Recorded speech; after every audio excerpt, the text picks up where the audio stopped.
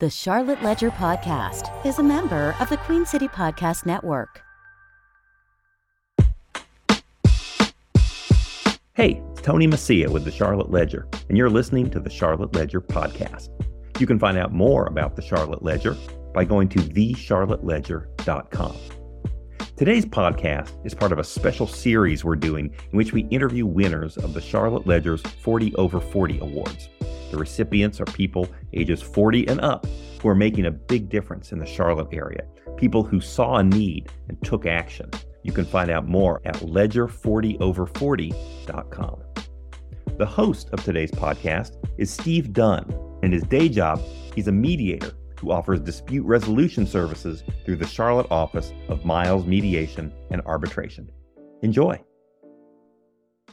Welcome to the Charlotte Ledger Podcast. I'm Steve Dunn. I am joined today by Tonya Jameson, Director, Civic Engagement for Leading on Opportunity, a part of Foundation for the Carolinas, which works to improve economic mobility for all. Welcome, Tonya. Hey, thank you. So excited to be here. I hear the phrase economic mobility, and I think I know what it means, right. But sometimes it's dangerous to assume. And so from somebody who works in the space all the time, I'd love to know, how do you conceive of economic mobility, and why is it important? Yeah, we the way we define it is that it's one generation's ability to get ahead of the next generation. So your children's ability to do better than their parents did is economic mobility and the opportunity for economic mobility. And so to be able to move up in your income and just, accessibility and what you're able to do in life. So it's really the children being able to do better than their parents, and each generation successfully doing better than the previous generation. And it matters in Charlotte, right? Charlotte's got a bit of a history and a record with this, right? Right. Well, yeah, we do. So back in 2014, Raj Chetty came and, he didn't come, but Raj Chetty released a national study called the Land of Opportunity Study, and it ranked cities based on economic mobility, ranked 50 cities, and Charlotte came in last. And for Charlotte, it was just really, for some in Charlotte, I'll say, it was really a rude awakening to what others who'd been working in the space knew all along, which is that the Charlotte was becoming a tale of two cities. I mean, this study came out at a time when Charlotte was booming, right? We were feeling ourselves. The Panthers had made the NFC Championship. We had skyscrapers just reaching toward the skies. And so the city was growing. But at the same time, there was an entire set of people who were not able to take advantage of the city's growing prosperity. And the Chetty study basically showed, although it was looking at data from the 80s that the study looked at, but it showed, we could see it right here in Charlotte already at that point in 2014, that we had become a tale of two cities, those who were able to benefit from the city's growing prosperity and those who were just left behind. It's a big part of the American dream, isn't it? The idea that if you work hard and do the right things, that anybody can make it in this land, right? It feels like it's an important part of the story that we tell ourselves, all of us, not from whatever walk of life you come from, whatever your political persuasion is. A lot of people believe that to be true, and certainly want to believe that it's true. And if it's not true, then there's some conclusions that follow from that, right? And I gather that the results of this study kind of opened some eyes to the fact that maybe things aren't as we thought they were, and it certainly open some eyes to the need to do something about it. And that's where Leading on Opportunity came from, right? Right, exactly. And it's not even so much that it just opened the eyes for people, but what the study really did, and the following Opportunity Task Force report that the Leading on Opportunity organization put out, was that it was not for lack of trying that people weren't able to take advantage of that economic opportunity, but it was basically systemic with the barriers that were put in place, whether it was business practices, whether it was government policies, but there were things that had prevented people from being able to take advantage and really build on or create an American dream for themselves. How long have you been there, and what do you do every day? So I've been with Leading on Opportunity now for 2 years, celebrating my second anniversary back in July. And my role it's called Director of Civic Advancement, but my role is really around policy and community engagement. And so really the way that I approach my work is that, as I said before, policies have been put in place over decades that have created a disparity that we see. And it's going to take decades to undo that disparity. But one of the things is that we have to identify what are the policies that have been put in place. So my goal is to work with the community, people who are on the ground dealing with this every day, to find out what are the barriers that they face, what policies can address those barriers, and then elevate those barriers to get actually our business community to help advocate behind trying to change those barriers, change those policies that are preventing people from getting ahead. What are you seeing out there that's working, and what are you seeing out there that really needs to be working better? Right now, what I'm seeing out there that's working, there's really momentum we have here in Charlotte. And I talk about it all the time. People think I'm kind of hokey sometimes because I'm really excited about the momentum we have here in Charlotte. The study came out now. It's been a little less than maybe 10 years ago that the study actually originally came out. The Land of Opportunity study came out.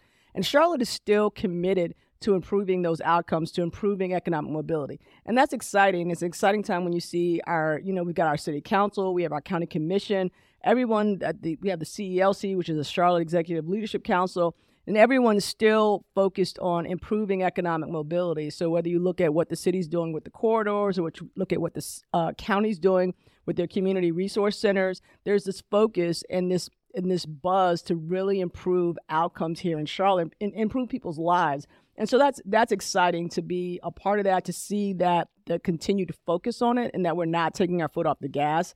The areas that need to be improved, though, is we really do need to lean into policy because, granted, we are fortunately to be in a city that has wealth, that has corporate wealth, but money can't fix all of these things. So in addition to the financial investments and programmatic investments that we need to address this economic mobility divide that we have, we also need policy changes too. And so we need everyone lifting up their voices, and especially the more powerful advocates that we have in the business community, and the more powerful advocates that we have with our elected officials to really be lifting up the policy changes that we need in order to really improve economic mobility for years down the road and for generations to come.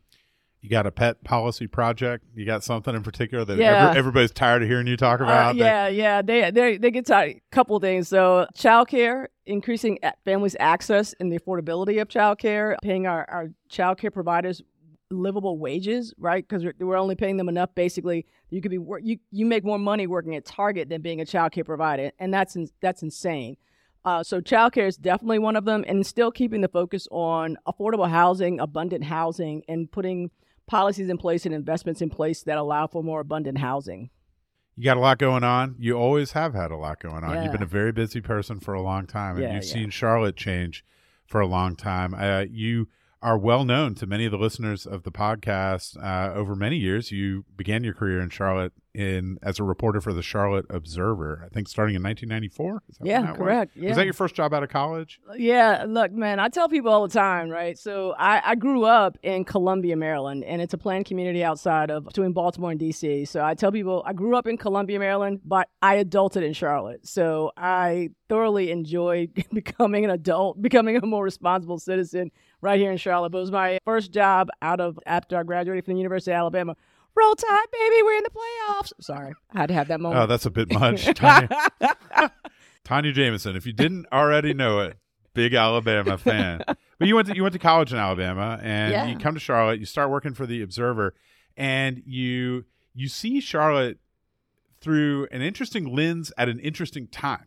So you wrote about a lot over the years, but one of the beats that you had was Charlotte's nightlife, and your column Paid to Party, which is one of the best column names I think I've ever seen. Well, thank you. But at the same time, from 1994 to 2009, you're witnessing a lot of change in Charlotte, particularly through the lens of the city's social life, while simultaneously you're witnessing a real sea change in the media business and the advent and the of the internet and the popularization, the mainstreaming of the internet. And there you were right in the middle of it the whole time while the city's changing, the media is changing, and you as a person are beginning to be an adult, right? And so there's a lot there. We could talk about all of it for a lot longer than we have today, but I just wonder what comes to mind as sort of your takeaways from all that madness. Yeah, it was a great time covering Paid to Party, and it gave me the kind of beat that allowed me to be able to take advantage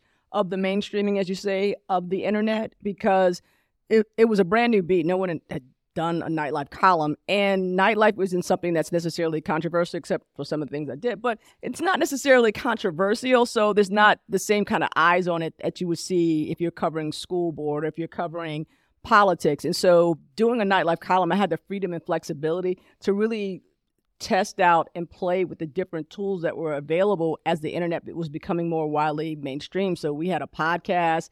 I started the Paid to Party Pics, and so they just gave me a little camera. This was before camera phones were really as prevalent, so they just gave me a little camera, and they're like, we want to see pictures of the stuff that you're seeing out there. And so I started pictures with that. I started the blog, and so I was just really able to take advantage. We launched Facebook and Twitter, came out of Paid to Party as well for us at The Observer, and so it was really a chance to just test out all of the tools that were becoming available with the mainstream of the internet. And then, as you've seen now, the paper's taken it to a whole other level with the various newsletters they put out and how they utilize it now. But it was just an exciting time to be doing that work. You briefly alluded to the subject of controversy. Controversy is a context-dependent phenomenon, right? That's true. It depends on what we're talking about and where we are at the time. I don't know exactly what you were referring to, but you have told a story in the past about taking a class in how to talk about sex or how to write about sex, right? And then coming back and going to the Observer and saying, hey, I should do a column about the challenge of writing about sex. And I gathered that there was some resistance or some pushback, or you had a little bit of a hard time getting it published. What was that?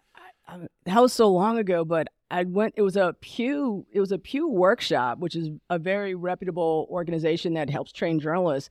And so they had a week-long workshop on how can the media write more intelligently about sex. And so I came back wanting to write a column about it. And I just remember it being wordsmithed to death. And I mean, it finally ran, but I think it was even more sanitized. But it just illustrated the challenge, just even writing a column about the challenges of writing a column about sex and just how the media was just so, at that time, I'll say, The Observer, your more mainstream traditional media was still just hinky about talking about sex, and that, we've often portrayed it in the media as like it's this bad thing, it's a taboo thing to even write about sex. So when we're writing about sex, it tended to be, back then at least, that it's either about issues like diseases that are going around or this idea of promiscuity, and so it was always more portrayed in a negative sense if we even wrote about sex in the first place in the media. Yeah, it's really interesting to think about, right? There's so much psychology wrapped up in it and so many cultural mores and values that are kind of wrapped up in it that are taboo subjects. And on the one hand, if you're trying to address it at all, you run the risk of being perceived as like salacious or sensationalistic. And certainly there's a market for that, right? Like you can get a lot of eyeballs on your stuff by being exactly that way. And so I imagine it presents quite a challenge to address a topic that's front of mind for everybody all the time on some level, but yet goes completely unspoken. And I just wonder if pulling on those threads is just sort of part of what you do all the time and have always done. Yeah.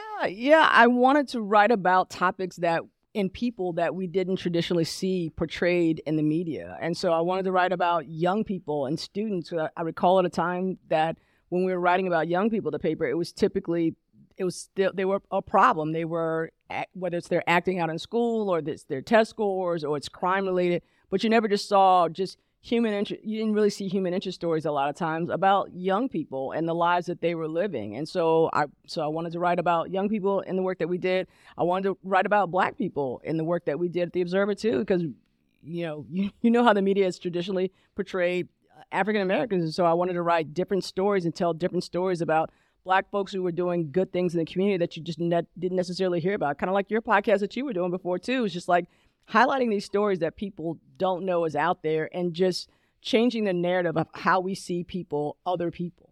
How did it go? I mean, how are you perceived? Because I encountered your work as a reader, and we were young then. You and I we're around the same age, and so you're in your 20s and 30s, and I was in my 20s and 30s reading your stuff, and it was.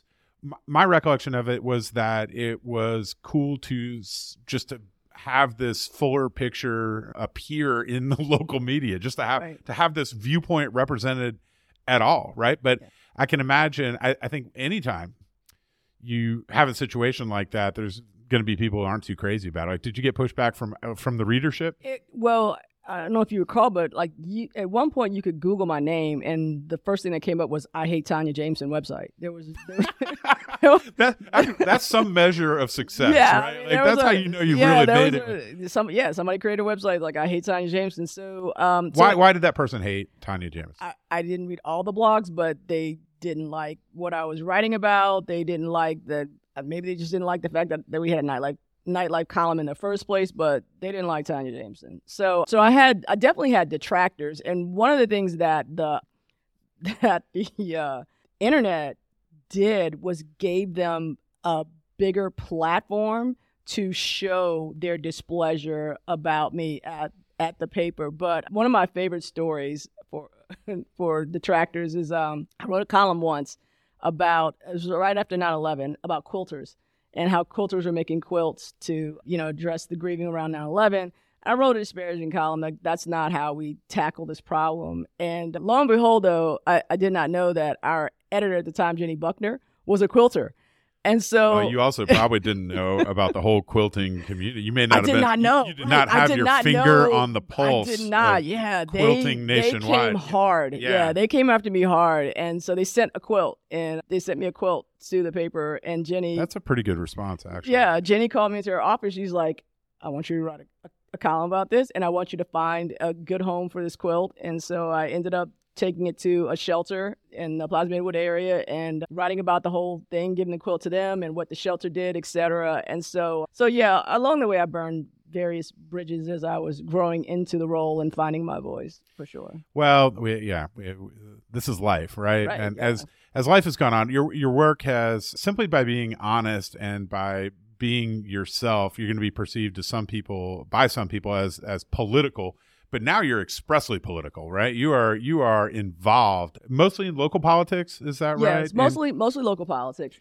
And you're working as a campaign consultant, campaign manager. I was. So prior to joining Leading on Opportunity, I ran political campaigns. And so my first campaign, and I've written about it before too, was Larkin Eggleston, who was on the city council representing District 1. And so after I finished with Paid to Party, one of my editors who actually recruited me to come to The Observer, Fanny, called me in her office one day. She's like, I didn't really bring you to Charlotte to write about nightlife and party all the time. So I was like, that's a good point. So I need to figure out what I want to do next. And so I started a column targeting our generation. We were the MTV generation, so we were the cool kids at the time. And so I wanted to write a column that was more a digital column. And so I started That's What's Up then to cover the Obama's election. And so at that time, Larkin was writing for Elevate. And so we used to run the streets together all the time. And so he said he wanted to run for office. And so I was like, well, I want you to join some boards, and I want you to take Civics 101, and I want you to really get a cause that you want to run for. And I said, then I'll learn how to run elections while you do that. And then 10 years later, he'd done the things, I'd done the things. And so I ran his campaign, and he unseated Patsy Kenzie. And then after we beat her, then I connected with Spencer, who was running for DA. He was an assistant DA at the time, an acting DA at the time. And then after that, the doors just opened. And so I did politics for about, I would say probably like 5 years, just running local campaigns. I want to talk about what it means to do politics, because there's a lot of people in the world who don't even pay attention to politics. And, right. And then there's a smaller subset of people who are interested in politics and follow politics. And a lot of that just gets boiled down to tribalism, national issues, just sort of self-identification, right, stuff like that.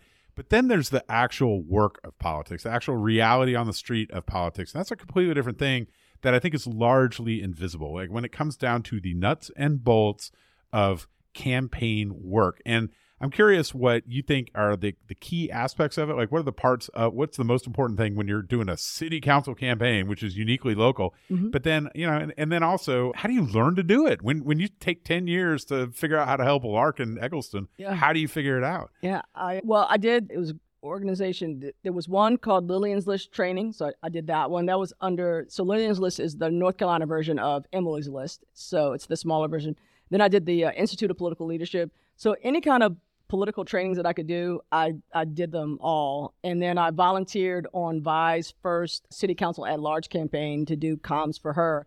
And she had a great campaign manager named Mike Evans, and he'd run his wife's campaigns. She was a judge at the time, and so he'd run her campaigns. And so I really just basically kind of sat at Mike's knee, learning how to run the real nuts and bolts of how to put what I'd learned in the trainings in action on the ground. And so that's really how I got my chops in running campaigns. And what does it entail? What do you actually do? It's honestly, running a campaign is project management, but it's also understanding how to work with people and building a team. So like when I created my website for campaigns, I called myself the Nick Saban of campaigns, because Nick Saban, the coach of Alabama, he has a system and he knows how to build a team. So you plug and play in with his system and he wins consistently. And so that's what I'd been able to do as a campaign manager, is put the system in place and then find the people necessary, depending on the candidate that I was working with, to be able to win. And that's what we were able to do. Who are the best candidates? Like, what does it take to be a good candidate? Because I can't help but notice that you're not the candidate. You haven't run yet, right? No, I'm not the candidate, and I only worked with candidates that I supported, that I would vote for. I wanted to see in office who I knew their heart was in it for the right reasons. And I also tended to, as I look back over that time in my life, I also tended to work with candidates who had a propensity to collaborate and work across the aisles, who weren't single issue focused, and who understood the broader picture of what it takes to really make an impact in the community. You are a person who doesn't just think about stuff and wish that the world were a certain way. You are the type of person who gets involved and takes action. And in addition to all of the things that we've talked about already, you're also a member of the Citizens Review Board, which hears complaints regarding allegations of misconduct by police officers. You like motorcycles, and so you don't just like motorcycles, you are a motorcycle instructor, right, for the Motorcycle Safety Foundation. And this, in many other ways, you're somebody who just turns your preferences and your beliefs into action in the world. And I wonder where that came from. That would definitely come from just my upbringing and my parents providing a home and a life for us that allowed us to do that, and letting us go and do and try and to be as engaged or just try whatever it is that we wanted to do. So my parents, there's some people who think sports are the worst, but when I was really young, my parents had tried to get me to do ballet, which was hilarious, and I was awful at it, and I was like, I can't wear a tutu. So and they tried to do gymnastics, and that was dumb too, because I didn't like a leotard. It was dumb for me. I know there are some really, really great gymnasts out there, but for me, it was not my style. And so then they put me in soccer, and I'd been playing basketball since I was a little kid, and so they let us try whatever it is that we wanted to try, and they wanted us to stay involved. The rule was, like, if you're in the house, you're either doing schoolwork that they're going to create for you, or you're doing housework. And so I looked for all the opportunities to be outside the house. And so they let us run free, and we had a great time doing it and figuring life out. As you look back now, as someone who is acclaimed for being over 40, you're part of the Charlotte Ledger's 40 over 40. Right. But I wonder, with the perspective that you have and the experience that you've gained over the years, what you would say to young Tonya Jameson in 1994 coming to Charlotte and starting out? Like, what is it that you wish you knew then? That you don't know as much as you thought you knew then. You thought you knew it all? Of course. Yeah. I thought I knew it all. I thought my body was invincible. Oh, yeah. Yeah, exactly. So. Well, how do you feel about Charlotte? You're here. You're still here. You've been here a long time, and you choose to still be here. And oh, yeah. So what do you think of Charlotte? Where are we headed? And what does the future look like for this town?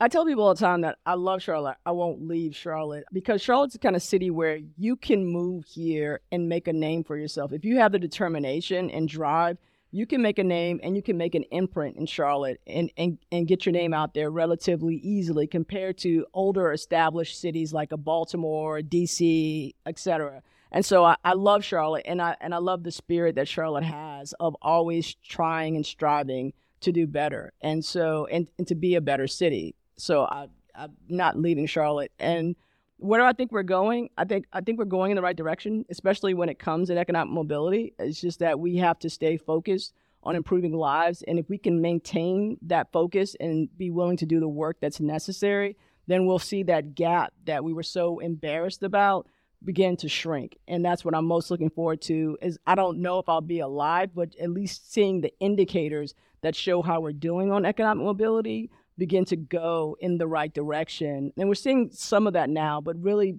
being able to see it in people's lives, and people feel it too, not just what the data says, but people that you talk to feel it as well. Let's leave it there. Tonya Jameson on the Charlotte Ledger podcast. Thank you so much for being with me today. Well, thank you for hosting me. This was a great conversation. That's it for today. The Charlotte Ledger podcast is produced by Lindsay Banks. You can find out more about the Charlotte Ledger at thecharlotteledger.com. And you can find out more about our 40 over 40 awards at ledger40over40.com. QueenCityPodcastNetwork.com.